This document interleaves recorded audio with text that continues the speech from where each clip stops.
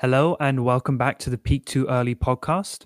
My name is Oscar and I'm joined as always by my lovely co-host Blake. How are you this week, Blake?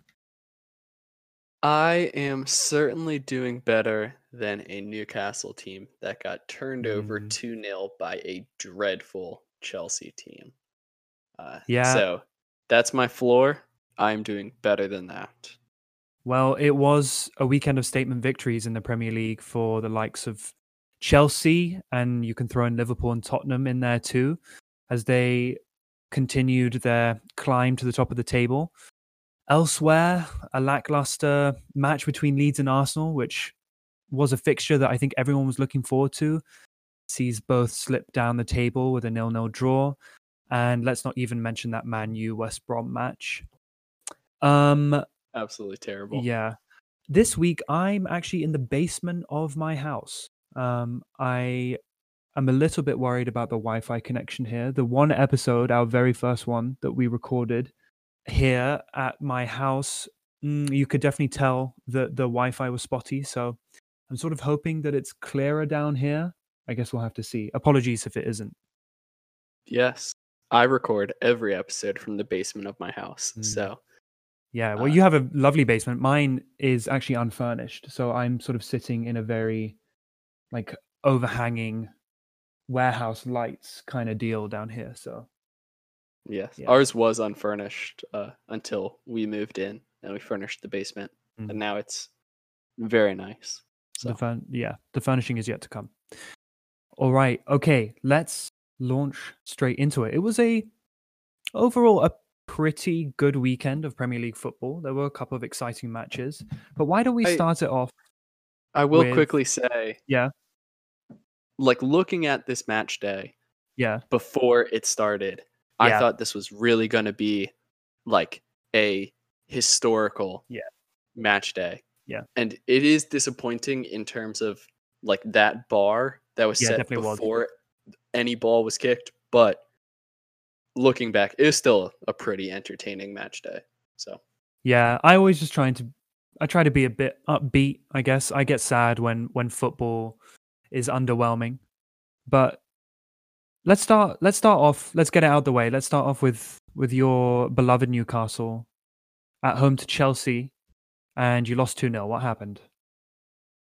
beloved is a little bit warm for my feelings for Newcastle. It's Aw. more a, uh there is a cold iron handcuff with Mm, me in Newcastle, and I do not have a key you to can't let escape. myself out. Yeah. Mm, Um, it was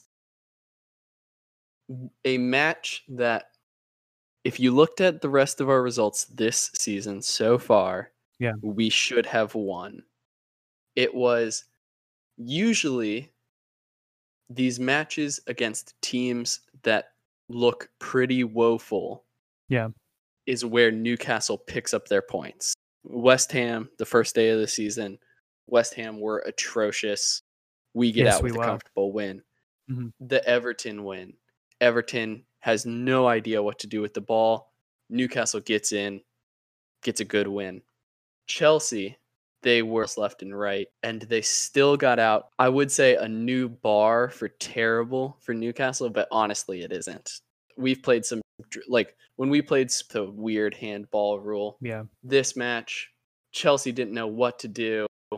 Timo Werner didn't know, and they still, at no point did they look like they were going to drop any point. It's, there's kind of like two directions you can take in football. You can either let the defense pass around the back and try to steal the ball when they work their way into your half.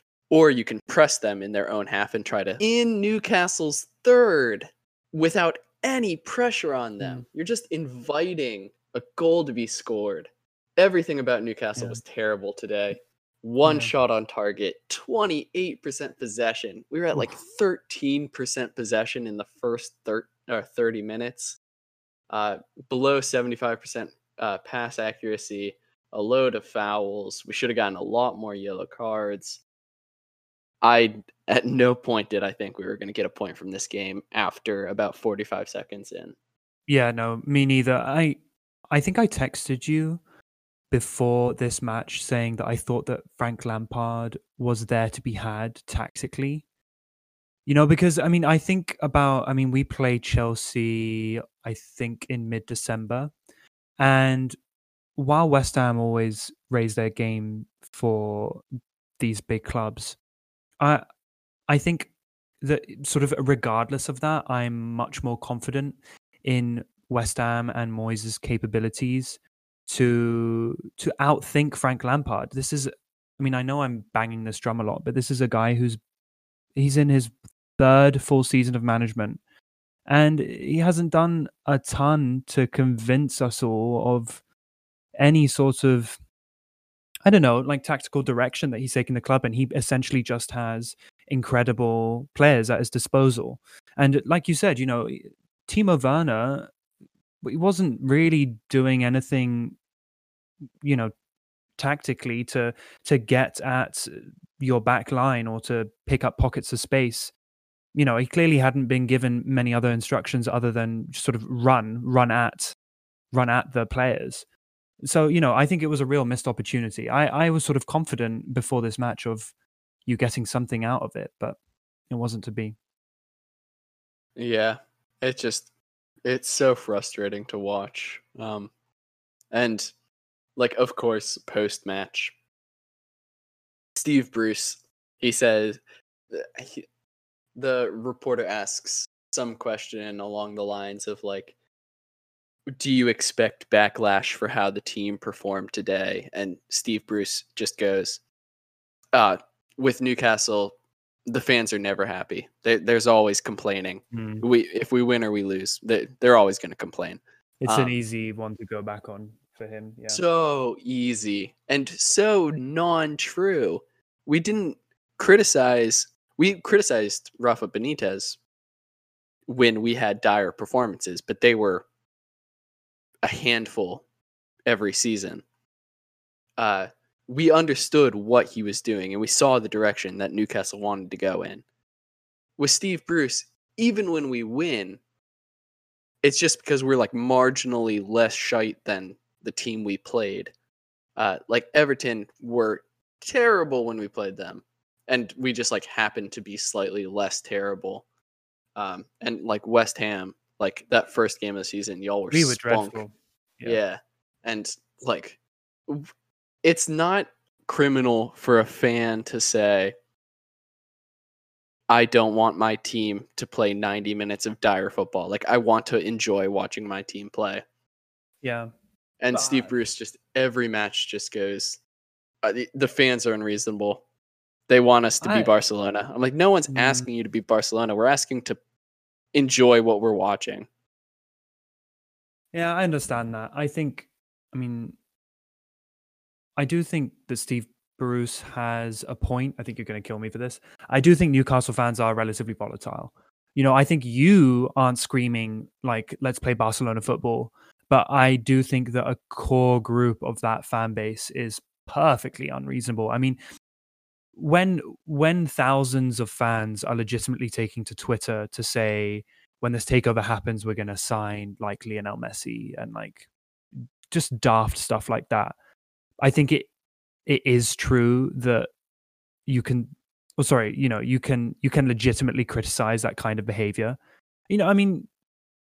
Just think of the managers you've had in the past. You've had crap ones, but the fans don't seem to give them the time of day, right? Just think of like Alan Pardew. I know he's like Judas to you, but do you know what I mean? Well, yeah. So aside from Alan Pardew headbutting a opposing player, Alan Pardew was Alan Pardew when he managed us. Like, you get 6 months of good football, and then you have 12 months before he gets sacked of playing dire football.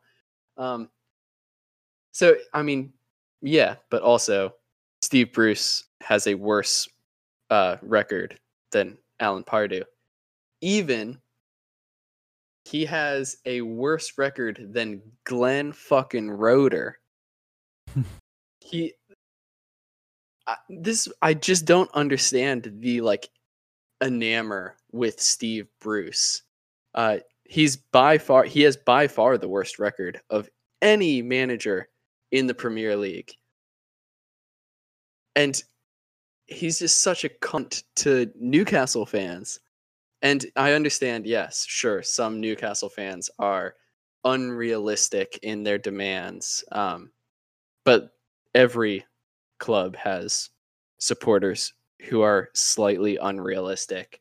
And I mean, even the party that was talking about taking us over, their idea of like marquee signings was Hamza Choudhury from Leicester. Like that was I going to like be him. their marquee signing. I think he's a fucking cunt, but You're really dropping the C bombs here. Like you're gonna have yeah. to bleep those out for our American All right, audience. I think. I will yeah, try my best to edit out the UN, and so they just hear um Well, but that's interesting that you they will were know going to what I'm sign saying. Hamza Chowdhury because see, but don't you think that? I mean, and we can move on in a second because yeah, it's Newcastle. Nobody cares. But don't you think that Newcastle fans would react horribly to that news? You know, I mean, and that's like, frankly, it's not inspiring, but you know, at least it's realistic. And yet, you Sure. know, like if that were the case and it went through and you were targeting these kind of players, Newcastle fans would go ballistic. And there's that volatility I'm talking about. Yeah. Okay, so I mean, I think if you have 13 years under like a terrible ownership and terrible decisions, you're just going to make the supporter base more and more volatile. Yeah. Um, and sure, I mean, like I like being, like I do get a little bit of joy being Hating Newcastle. so like hating Newcastle because Yeah. it's a little therapeutic to like be able to Oh, watch I something and then I absolutely can understand. get my emotions out and just be like, God, that was the worst performance I've seen. And it just seems like every single week we have a worse performance than the week before. I woke Mm. up at 7:30 a.m. to watch this match. Um, the supporters trust for Newcastle were talking on their podcast about how Newcastle has this idea that they can become like have a global fan base. Yeah. And the president of our supporters trust was like, well, what are folks in Asia who wake up at 3 a.m. to watch Newcastle get turned over and have one shot on target and 20% possession? Are they actually going to want to watch Newcastle United? So, Probably not. No. yeah.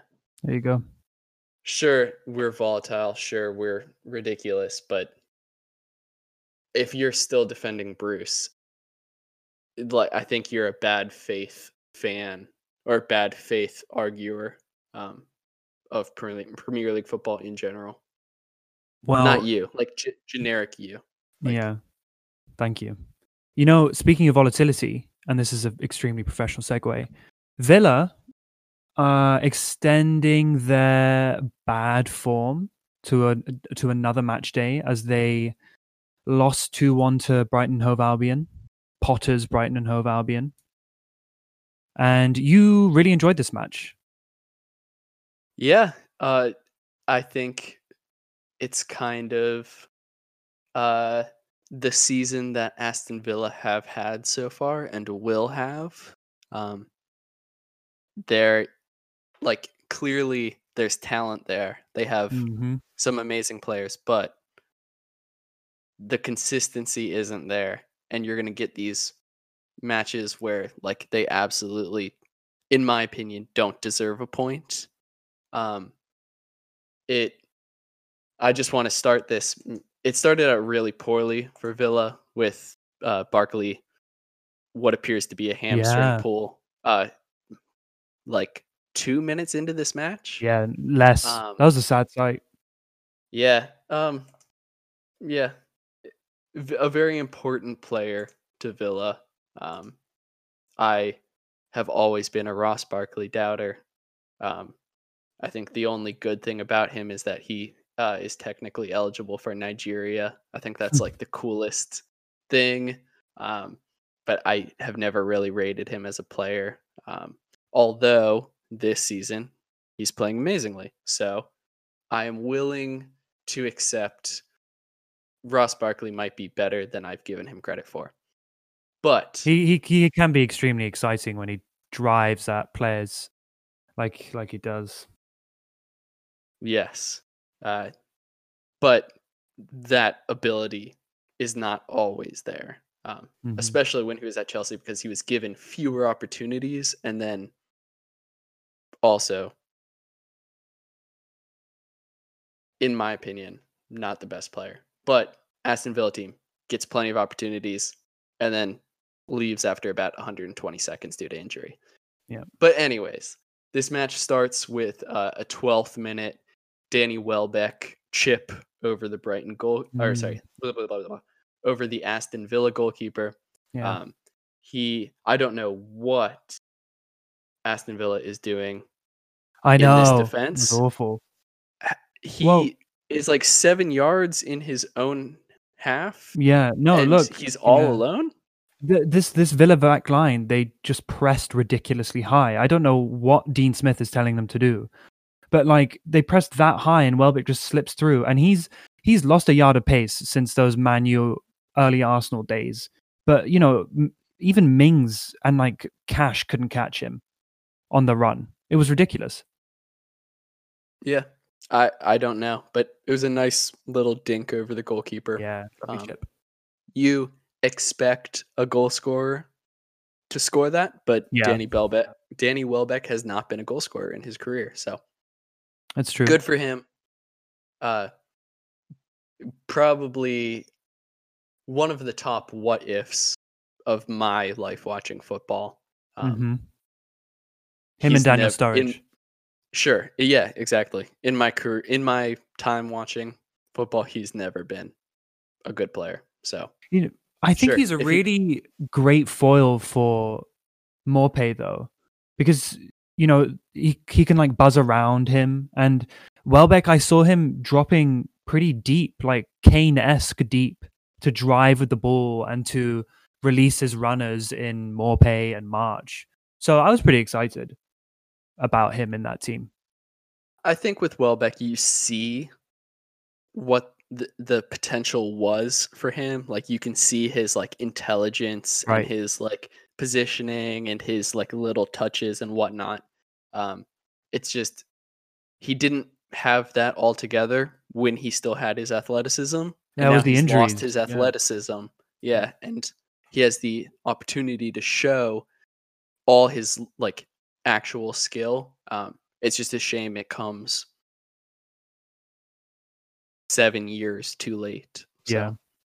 So, but that was followed up by Trezeguet. There was a kind of what I think of as like a slow counterattack for Aston Villa in the 18th minute, and it eventually drops to Trezeguet, and he missed. And I say he misses 2 open goals here because the goalkeeper has terrible positioning on both. The first one, it's like cut back to him.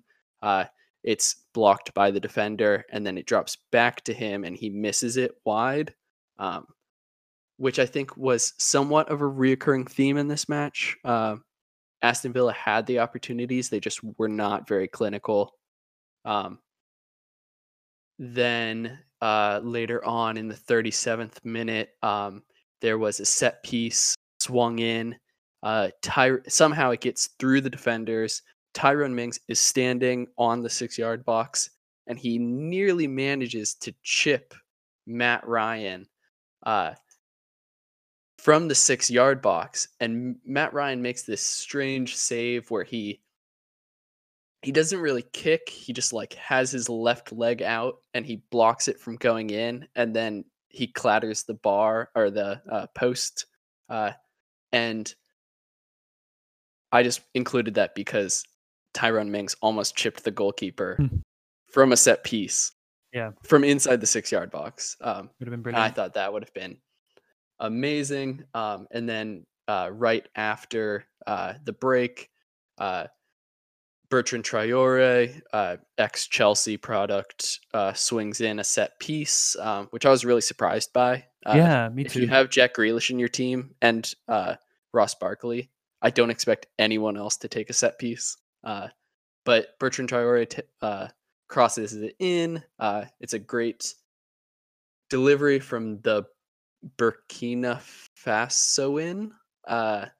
And Ezri Konsa has a great timed run, and it's a Yeah. good goal. Yeah. And then later on, about 10 minutes later, Solly Marsh, who by the way is 26 years old, which I did Yeah, not he's know. getting I on. thought he was like 21 or 22. No, he's been there for But his whole career. well, that's not totally true, and I'll get to that in I a mean, second. But the loan doesn't count. Come on. the ball is sort of, it comes across the box and Solly Marsh catches it, and it's a great finish. Kind of like a hard drive across his body to the far top corner, or far about midway up. And my question for you is, can you tell me what club Solly Marsh moved to Brighton from? To Brighton from? No, he's been there Yes. his whole career, mate.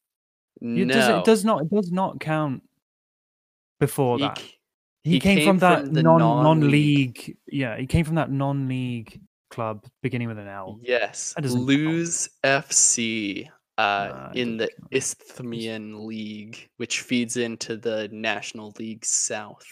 But I just wanted to bring them up because they actually pay their men's and women's team the same amount, Oh right, which yes. is cool. And I just want to shout out Lose FC. So, Yeah. although it must be hard to name yourself Lose FC. Yeah. But anyways, later on, there's a big chance for Brighton. In the 72nd minute, Jack Grealish does this weird attempted defensive clearance where he backheels it, and he basically gives it to the Brighton player and dares him to score a goal. Yeah. And then eventually, while Aston Villa is going all out trying to get something from this match, Trezeguet takes an elbow to the throat, which VAR determined was not a foul. But watching it back, I think clearly the Brighton defender intentionally elbows Trezeguet in the throat. I don't know if you caught that or if you have an opinion on that. I didn't. Oh, sorry. You know what? I'm full confession. I was just thinking about how you pronounce what is called Lewis. At this whole Huh? time, I thought you were talking about a different club. Just so you know, viewers, Sussex names, they can be very strange, but it is Lewis. I'm so sorry. I got very distracted by that. We can cut it out if necessary. But if you're Nah, talking about the penalty, I do have opinions on this penalty. Would you like to hear them? this is not about the penalty. Okay, well But then that's embarrassing for me because I really did just check out. What were you talking about? I'm so sorry. okay, 90th minute, Aston Villa get a throw in. Trezeguet gets elbowed in the throat. Oh yes. By maybe Webster. I didn't catch the player that did it. In my opinion, that's a foul. Yeah. VAR said it wasn't a foul. Yeah, VAR was very suspicious in this match, frankly. I thought that was a foul. That was, I mean, if it wasn't violent conduct, it was definitely reckless endangerment. I mean, because he elbowed him in the throat. Yeah, I don't think it's intentional, but no, yeah, it's not intentional, but it it's... doesn't matter, does it? Yep. Yeah, I'm fine with that decision. And then you got Lamptey sent off 2 yellows. Terrible. Yeah, exactly. And then you got the penalty. I don't know. In my opinion, it's not even a question that Lamptey's challenge isn't a second yellow. I think it's a pretty clear, sure, potentially you can call it as a foul, but it's not a card ever. No.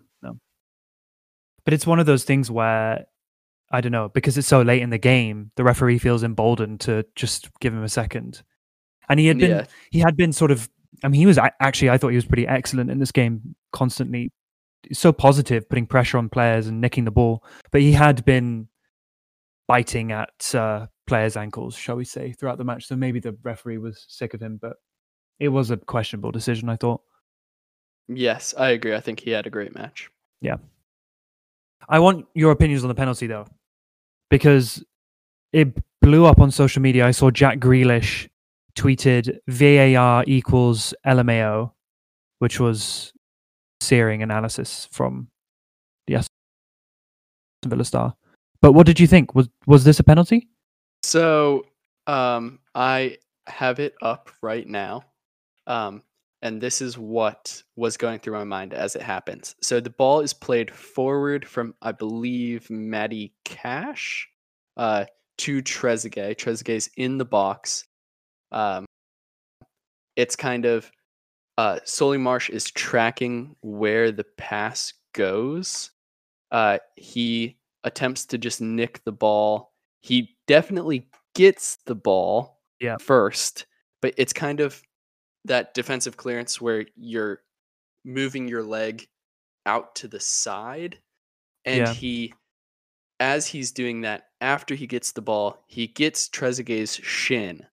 Yeah. And while there is contact, Trezeguet's legs move in a way that doesn't happen when you get clipped on a shin. Yes. His legs snap back and do like butt kicks. That's what we call. I don't know if you call them butt kicks as well. But his legs snap back, and he goes over. And I think the reason that they did not get a penalty is because it looks so ridiculous in the review. Like, it looks so exaggerated. Yeah, even more so in slow motion. Yeah. So while there is contact, well, actually, I'm not even totally sure there's contact. It's not clear that there's contact. Well, I mean, so Solly March, when he was interviewed by the BBC after the match, said he didn't deny that he essentially kicked Trezeguet, but he said follow through on that kind of challenge is unavoidable, so therefore it's like not a foul because he got the ball. So I thought that was kind of interesting too. Yeah.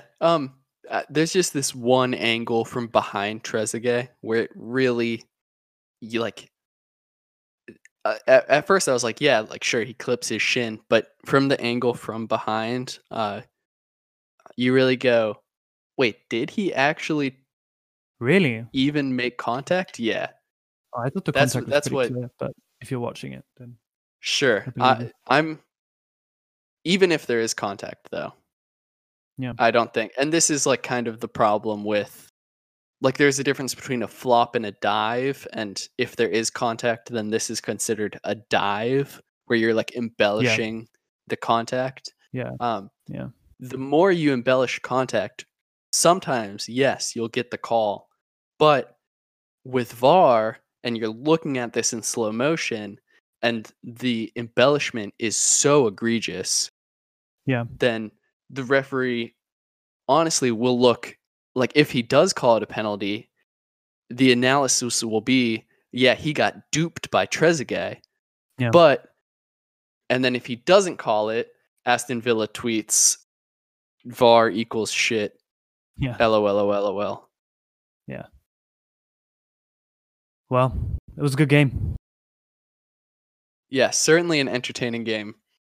Deserved from Brighton, in my opinion. Yeah.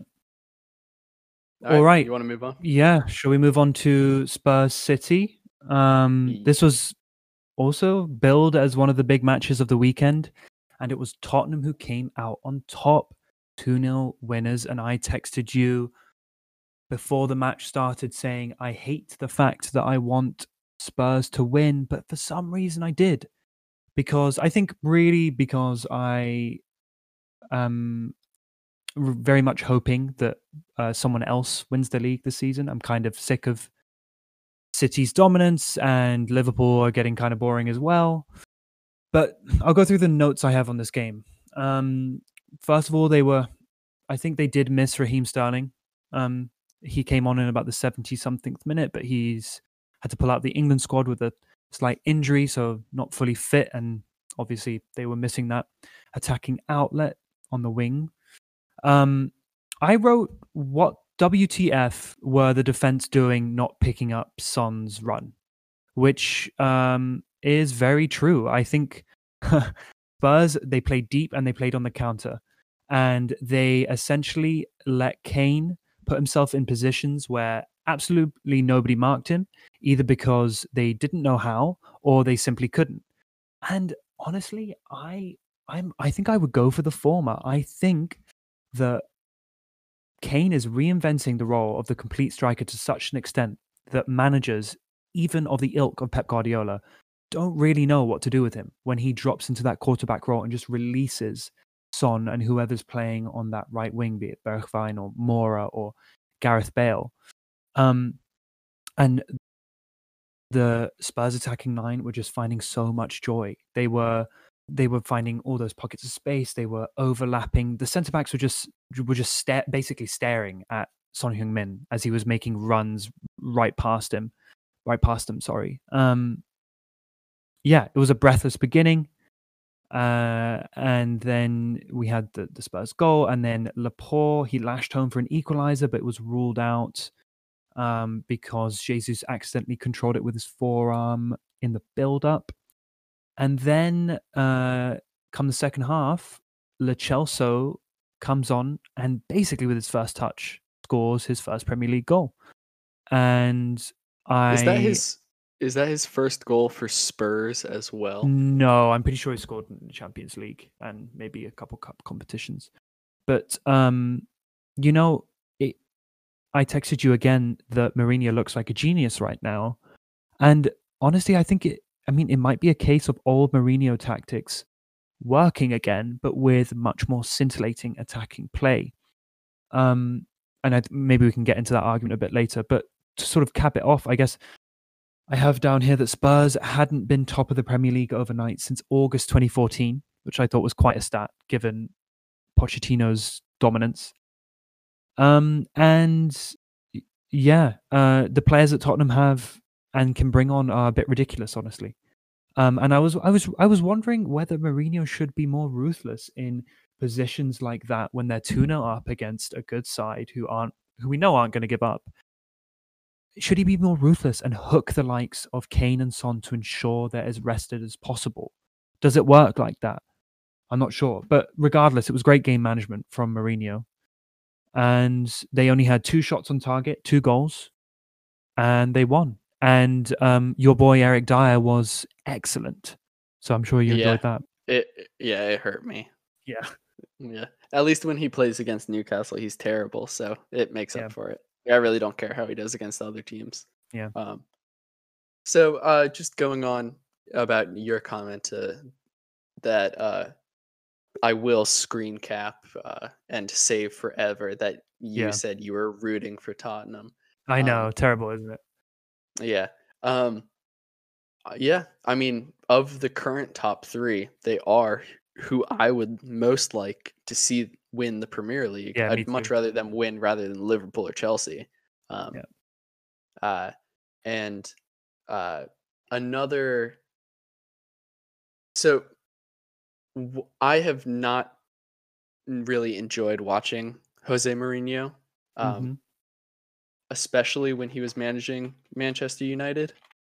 Yeah. But you can see in the way that he's managing Tottenham right now, you can still see that.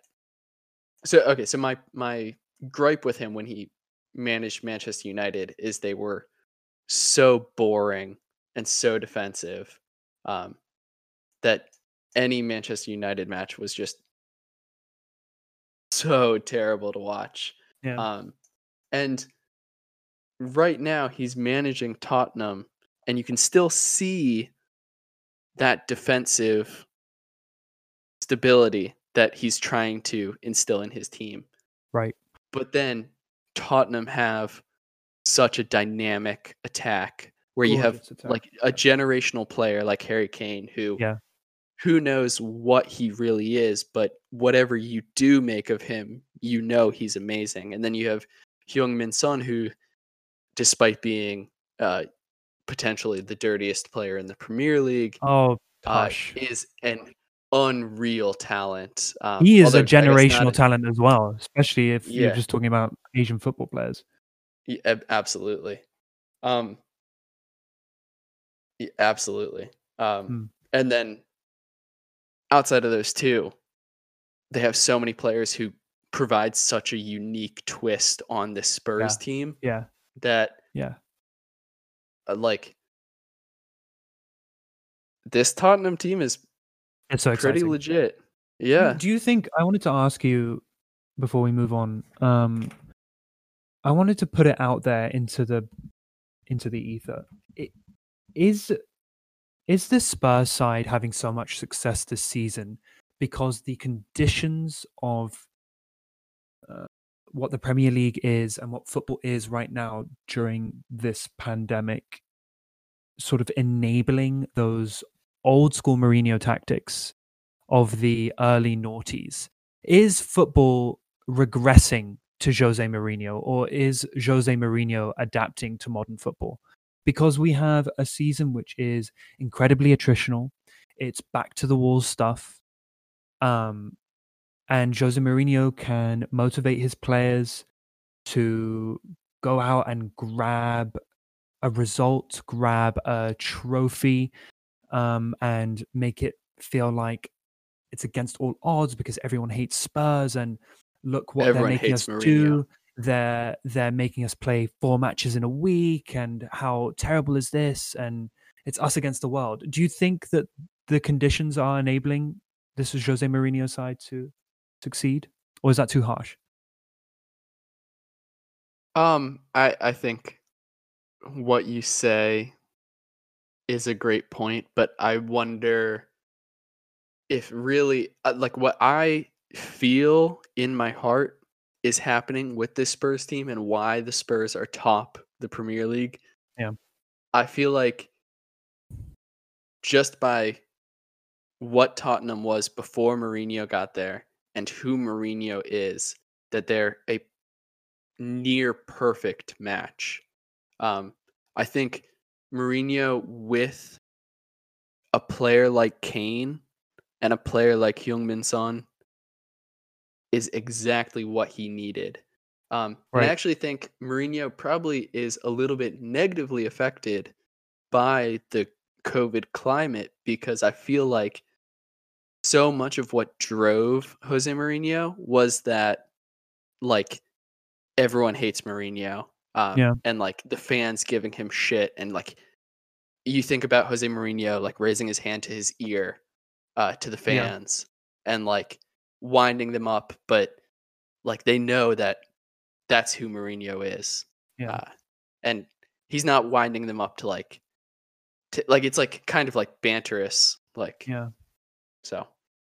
I Yeah. think he has the Nice. perfect ingredients right now, Right. and I think this Tottenham team is pretty pretty dangerous. Cool.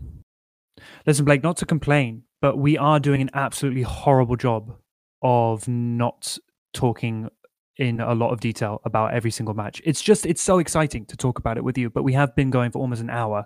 So where do you want to Well, go next? Where do you want to go next? Man U West Brom. I will run this out in Absolutely less not. than 30 Yeah, seconds. you better. You Awful better. match. Awful match.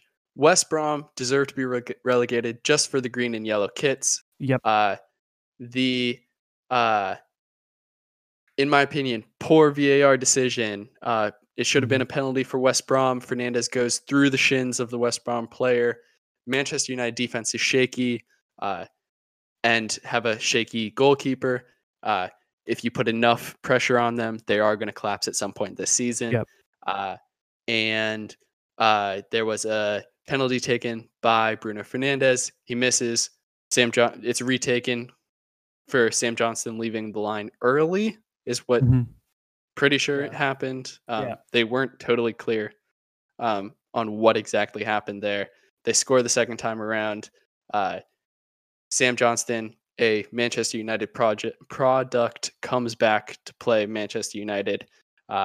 And I think West Brom dropping points is pretty hard on West Brom for this match. That being said, let's get it over with. Let's go to Fulham Everton. You take this one. All right, then. Thank God we can move on from Man U because that was a dire game.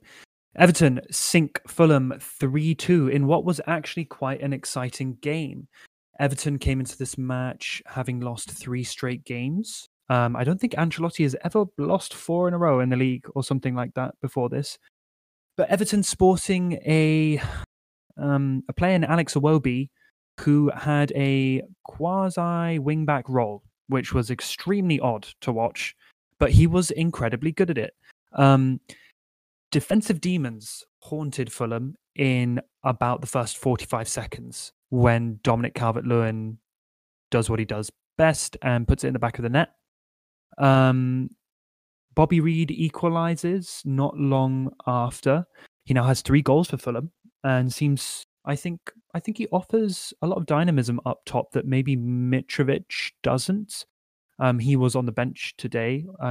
Yes, I think he was on the bench. Yes, because he came on later, having played for Bulgaria a lot over the break. I have here in my notes that he's Serbian. I am so sorry. I knew that when that came out of my mouth, it was false. Apologies to Mitrovic and all Bulgarians and Serbians. I have here in my notes that it was Alex Iwobi consistently driving at the Fulham players with mazy dribbles, and that's exactly what he did all match. And now I think I'm going to rant about how terrible Fulham are at defending because, listen, Everton's approach play for this second goal that they score exposes how static the back line of Fulham is. Ola Aina is so narrow in the box that he's basically playing at centre-back.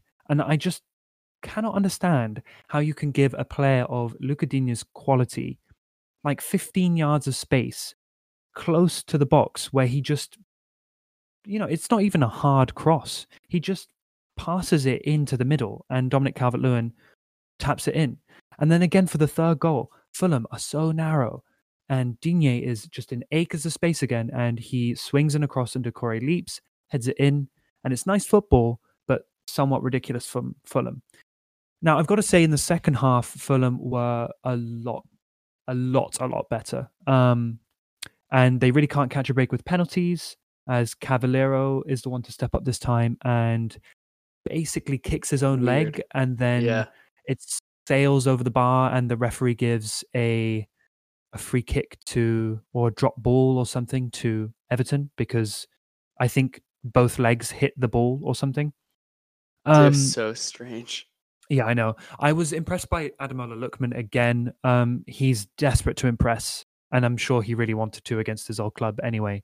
But he's one of the bright sparks for Fulham this season. He drove down the wing and then across the byline and cut it back for Ruben Loftus-Cheek to get a second for Fulham and set up a pretty breathless finish. I thought that the international break was actually quite inopportune for Scott Parker, who was beginning to build some momentum maybe with the performances he was putting in. However, maybe that end to the West Ham match where Lookman does what Lookman did would have sort of shattered that momentum anyway. But I guess what I want to ask you, on top of the comments you have about this match, is, do you think Fulham can survive if they just scrap out results against other bad teams like they did against West Brom? Because right now I think they're better than Sheffield and Burnley. They're playing okay football. So I think it's not over for them yet. Yeah, so, looking back at their last few results, they barely lose to Everton, barely lose to West Ham. They beat West Brom. They barely lose to Palace. They draw against Sheffield. They barely lose to Wolves. And then before that, they got turned over by Brentford in the Cup and Aston Villa in the league. And Leeds, that's crazy Leeds result too. Yeah, so sure, you can see the glimpses of quality that Fulham have. Yeah. But I think ultimately the defense, you cannot survive in the Premier League without a defense, Yeah, unless you're Leeds. it's true. Um, so, do I think that Fulham can scrap it out and survive? No. Do I think they can scrap it out and finish in 17th with it coming Right. down to the last match day or the second to last match day? Sure. Okay. Uh, do I think Scott Parker gets sacked? Potentially. Uh, Put it this which way, I is think a Parker is more likely to get sacked than Chris Wilder. yeah, we'll talk about that in a second. Sure. So I agree with that sentiment in that the Fulham ownership are not the Sheffield United ownership. You see the like snappy decision to drop 100 million on transfers, which most promoted clubs understand that that's not a sustainable solution. Um, you can't just come up to the Premier League and drop a lot of money and say, okay, we're going to be fine. That Yeah. very rarely works. You need like a good manager, a good plan. You need to continue what you were doing in the championship, Yeah. um, which I don't think Fulham has shown that they can continue to do what they did last season.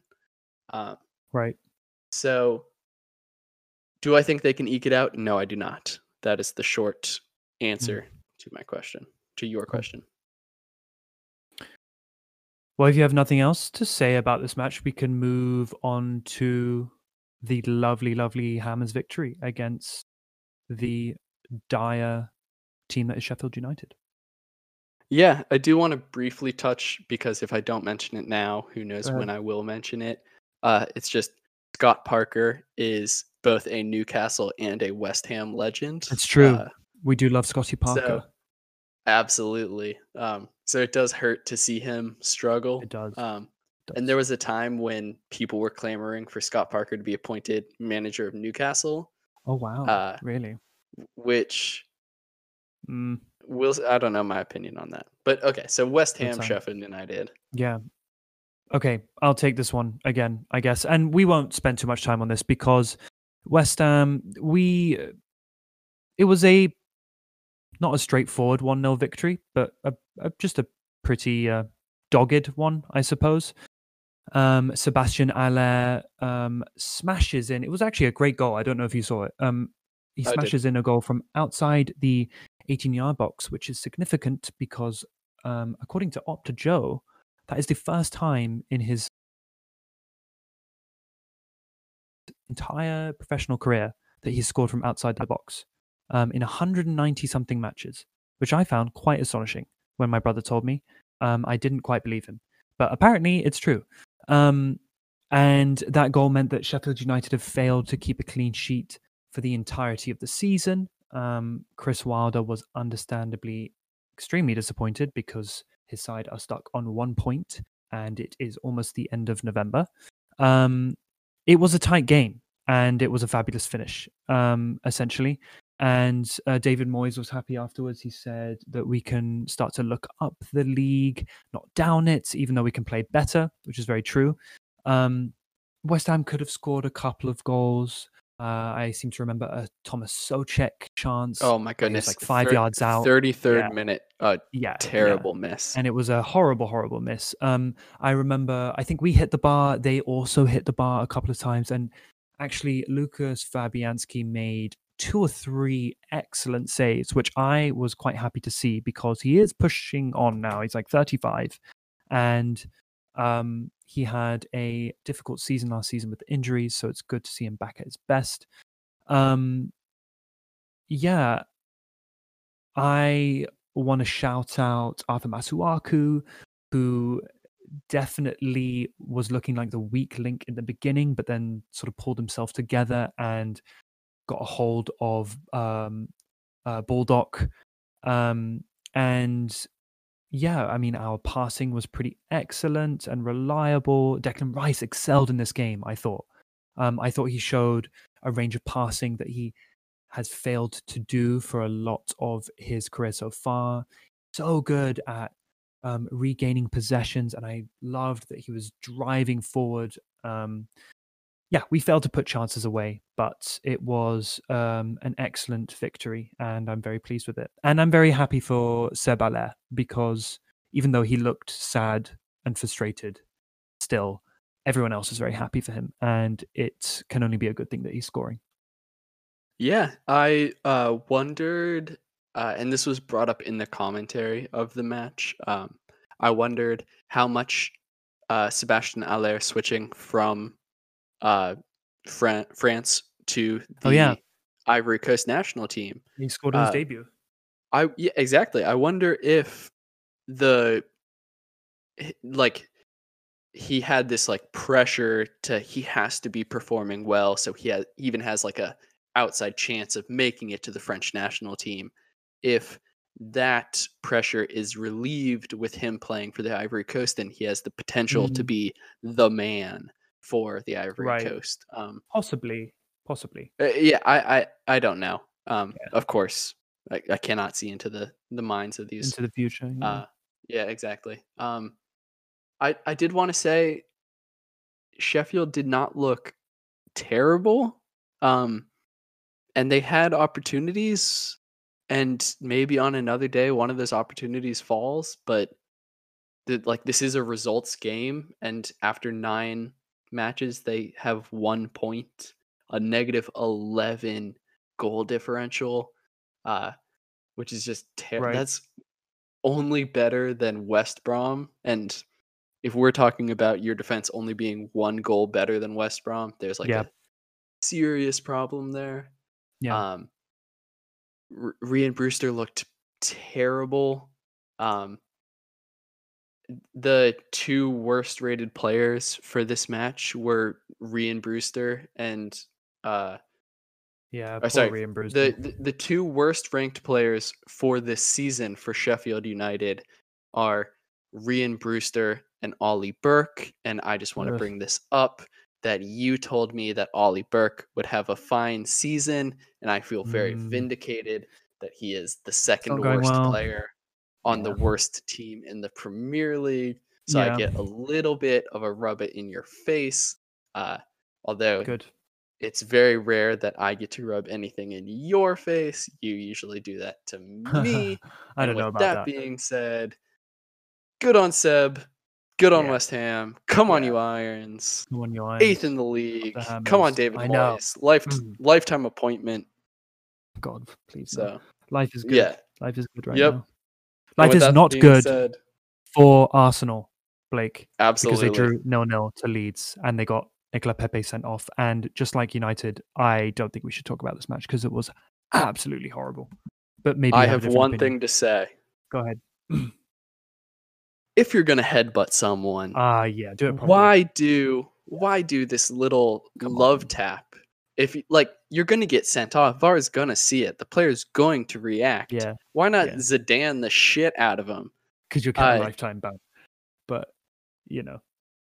well, I mean, I don't think you'd get a lifetime ban for No, what obviously not. Zidane did, but don't press You your you forehead against the player. I mean, if you're gonna do that, you may as well, like, That's just fully shove him in the chest, and it would be sure. satisfying to see him sprawl on the ground, you know?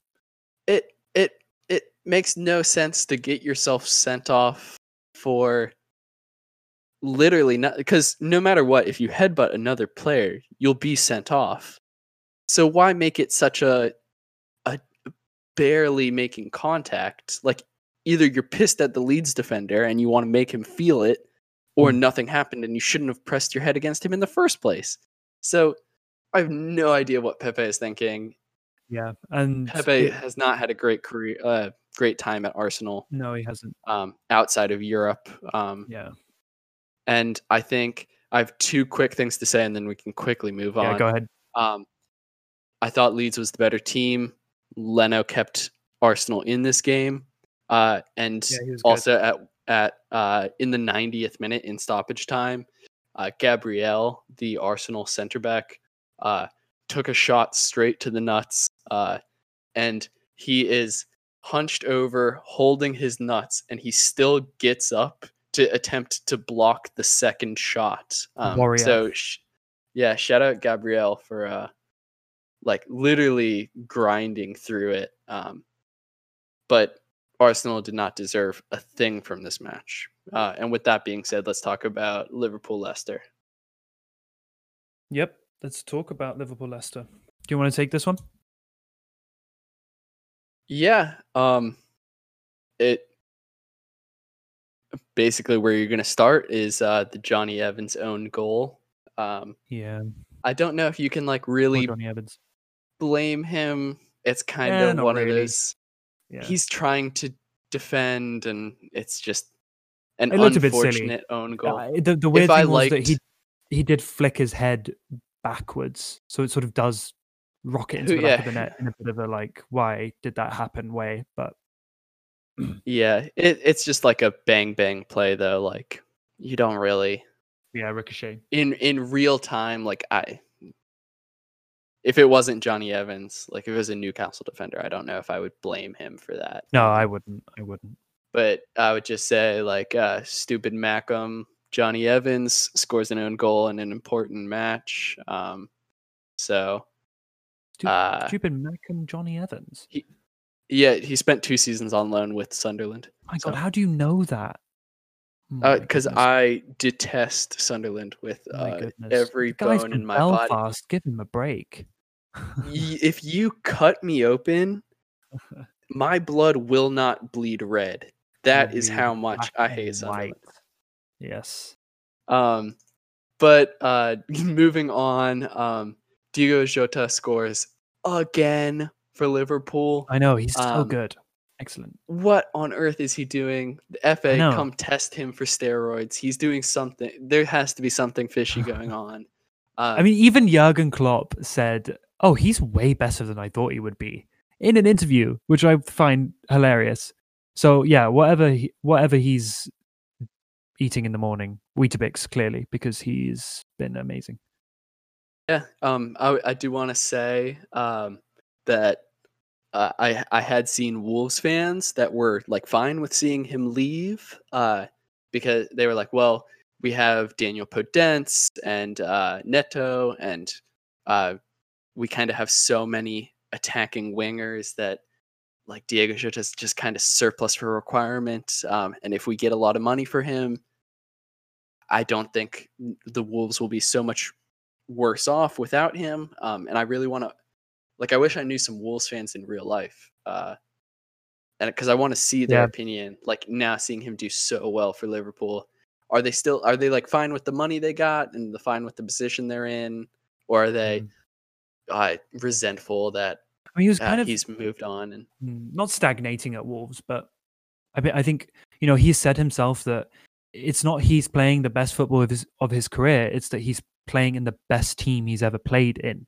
So, I guess that's something too. I don't think it would necessarily be that he would be replicating this form for Wolves this season. So, yeah, and we are a little tight for time, so I'm gonna run through the rest of this match. I think it was unfair for Leicester to not score any goals in this match. But I also think it's unfair to Liverpool that they only scored 3. I think like a fair score line would have been 4-1 or 5-1. Right.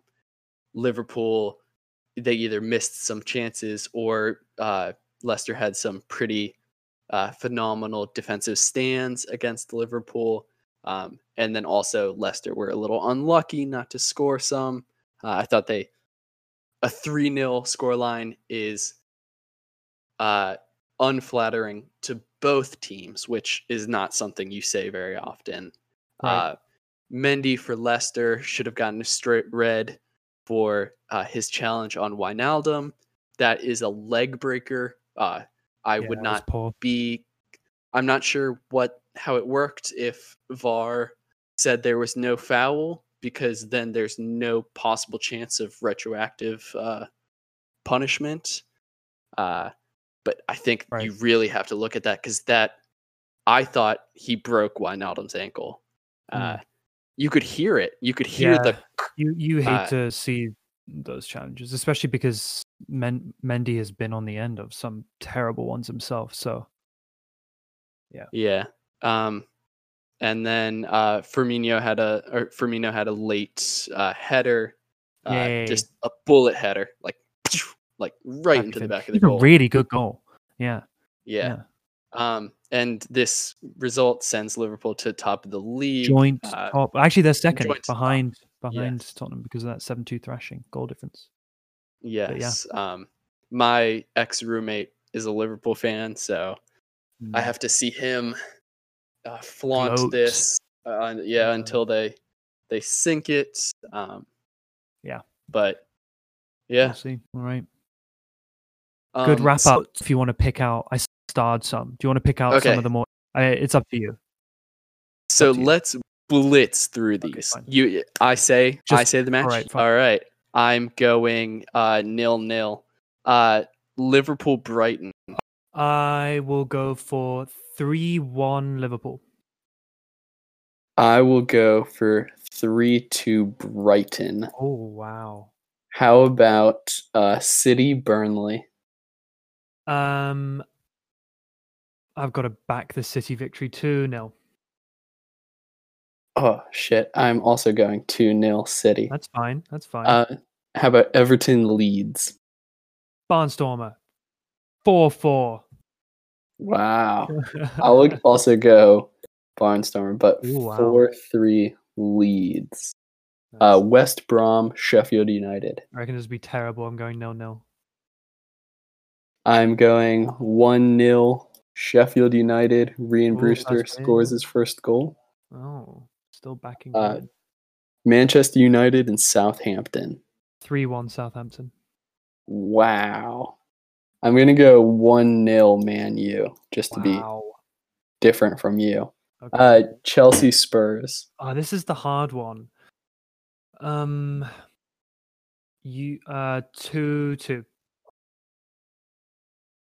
My cat just walked across the keyboard. That was your cat. That's hilarious. I'm going to go 3-0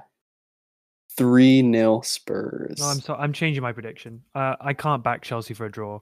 I'll go a relatively audacious 2-0 to Spurs. All right. How about Wolves Arsenal? I'll go 1-1. I'm gonna go 1-0 Wolves. Mm-hmm. How about Leicester Fulham? 4-2. God, I'm going ridiculous. Who wins? Oh, 4-2. Yes, Leicester. 4-2 Leicester. I'm going to go 1-1. That's my one draw I'm predicting. West Ham and Villa. Never, ever back a West Ham win, so I'll go 2-2. High scoring for me. I am going to go with a 2-0 win for Wet Spam. And David Moyes' high-flying irons. My problem is, Blake, that I keep forgetting that we're going head-to-head on these, and I've made some absolutely ridiculous predictions. The way you do it, do we get a point for getting the right prediction? Yeah, so the last time we did this, I got 4 correct predictions, and you got 3, which just gives me... If we get a perfect score, do we get more points for that? Sure. I'll give you 5 points if you... If I predict 4-4 Everton leads. Yeah, yep. Okay. Oh, wait, no. I thought you meant if you managed to predict all 10 matches correctly. No.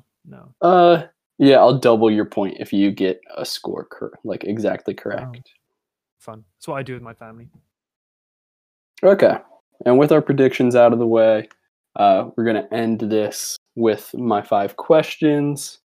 Let me just quickly pull up some things. So as we return to these normal shows, we're also going to return to our normal final segment, which is Blake's 5 questions, in which I will ask... I'm not going to ask where this player is today, because I know you already know, because we've talked about it very recently. Yes. So I'm going to ask you more about your opinion of him. And this week's former Wonder Kid is childhood Manchester United fan, Burundi national Saido Berahino. who he is currently playing for Charleroi on loan from Zulte Waregem, both clubs in Belgium. He, of course, had that amazing season in 2014 where he scored 20 goals in 45 appearances, and everyone thought he was going to be amazing. And being out on loan for, honestly, a decent Belgian league team. Like, they're not horrendous. So he's not like a complete failure. No, but he's I been wanna doing know- well in the Pro League, hasn't he? Yes. So one goal, one appearance. What's your opinion on Saido Berahino? To Waregem last season. So Yeah, 10 and 26 last year. It was very good. So when you watched him when you were younger, did you think he was going to be a star? when I was younger in that I mean, I don't know. I can't pretend that back then I was paying close attention to individual players with up and coming potential. I just kind of had like my favorite players and I followed them, and then I liked West Ham. It's only really in the past 3 or 4 years that I started to scrutinize football more closely. But I do remember him, and I do remember being very impressed by him. But then I don't know, it seemed like all of a sudden that transfer saga with Tottenham happened, and it just fell off a cliff from there. Like, he was dreadful for Stoke. So no, I can't pretend that I thought he would necessarily amount to great things. What about you? It's very different, I think, being in the US and watching soccer growing up, because most of the hype you see is online, and like there's certainly a different type of hype that you get on like footballing forums compared to like real life fans, because I don't know any Stoke fans or West Brom fans in real life, so I never got to hear them talk about their players. But I saw like people on the soccer subreddit talking about how this kid was going to be amazing. Yeah, no, I do remember that. Obviously. And he had 11 goals in 12 appearances for the England U21. Yeah. Which, I mean, yeah, big talent. Big talent is one of those stories where the player gets the reputation for being difficult behind the scenes, and career falls off from there, right? Yes. Yeah. Released from Stoke. Yeah. That's a pretty dire situation. But he is 27. He's probably going to have some good years. Maybe come back. Who knows?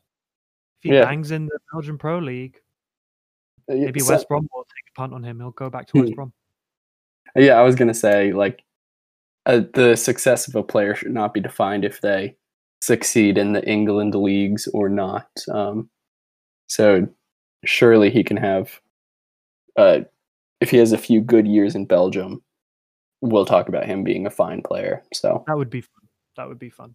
I would like that. Yeah, shout out Saido Berahino. I hope he does well. Yeah. Okay, so let's move on. My next question for you is a hypothetical one. Okay. With Big Seb Haller scoring this past match day, what does the future look like for him? The future for Sebastian Haller is very much up in the air. I think basically the problem is he doesn't fit in this Moyes system very well. Moyes is clearly poor at rotating both players and formations. So what we've essentially seen is West Ham line up exactly the same, and Seb Haller basically asked to do the same job as Mikel Antonio is doing, which he can't do. Maybe that changed a little bit in the Sheffield United match, because we didn't see Seb Haller trying to press as much on his own as he hasn't, or at least he's been told to do in the games when Antonio's been out. However, that's probably because of the way Sheffield United play, and we weren't sitting off from them much because we have as much of an attacking threat. So, listen, the future for him and play with Mikel Antonio. I would really like to see that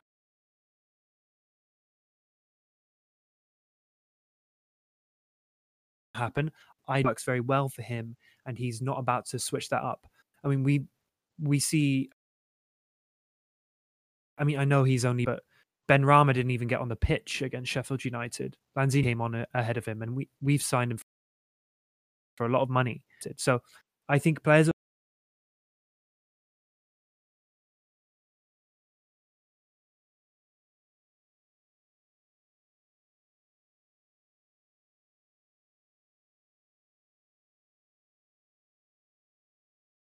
fall out of favour play Seb Alé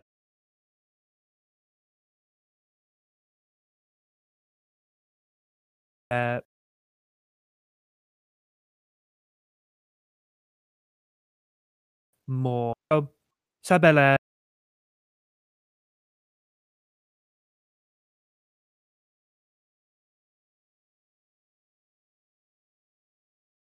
he'll play in the Sebastian Haller. But okay, moving on. I'm not even going to let you respond to that. I want you to rank these 3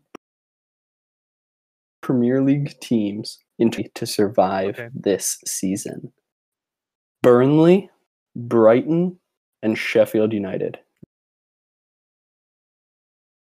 Brighton are 100%.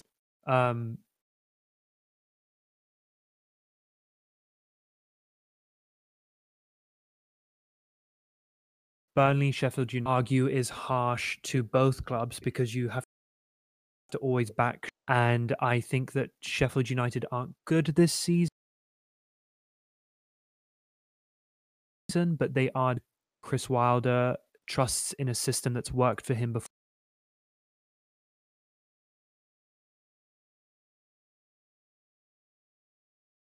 before, and I don't are more likely than Burnley and more talent than Burnley do right now. Final answer. Talking about Sheffield United potentially, yeah, I do. Or at least are more likely to. So I want you to tell who has been their best player and who has been their 2 worst players. I'm really rubbish at these ones. Their best player this season. I honestly haven't watched that much Sheffield United. I'll go David McGoldrick. Oof, wrong striker. Oh, wrong striker. Robinson? Ollie McBurney is the highest ranked. He almost scored twice against us. Yeah, Ollie McBurney. But he hasn't scored, has he? No, I guess 7.1 aerial duels won per game. My God. That's pretty damn good. Right. 2 worst players, you say? Yes, we've talked about them extensively. We have? Yeah, what is yes. Wait, his name is slipping my mind. The goalkeeper. No, Sheffield cannot score goals. Right, 2 of their attackers. Ollie Burke. Yep, Ryan Brewster. Yep, the 2 worst ranked players for Sheffield United. Poor guys. Yeah, they gotta figure out something. Yeah, they really do. And to end this podcast, I will ask you: can West Ham finish in 8th spot this season? Yes. Oh. Exactly. I've asked you in the past about 10th, but can they finish 8th, which is where they currently are? Yeah, we are currently there. I think they possibly can, but they would have to stamp out the now common or now inevitable like mid-season or winter break rubbish patch. And I'm not sure they will. However, we are so much more stable than we've been for a long time, and we've had the best start we've had since 2015, that Paille season. No, I don't think they could. They probably can't make 8th, but 10th, yes. I mean, it's a terrible answer. I really don't know. I'm just happy for West Ham to survive. So, All right. I think 12th to 10th is a deserved spot for West Ham to finish. Top half would be nice. I mean, with the football we're playing right now, we deserve to be top half, don't you think? I mean, we've been really good this season. The question is, like, can Moyes keep that up? But, I want to know, like, I genuinely think that we've been good this season, and I am the first in line to criticize West Ham. Would you say, I know you hate every club in the world apart from Newcastle, but do you think we've been good this season? Yes, I do. Yeah. And I won't say I hate every club. Well, actually, wait. I do hate every club, but I don't detest every club. No, yes. There's a clear spectrum. And I'm like there's a slight warm feeling with West Ham. West Ham deserve to be detested, Blake. So, but I mean, I appreciate it.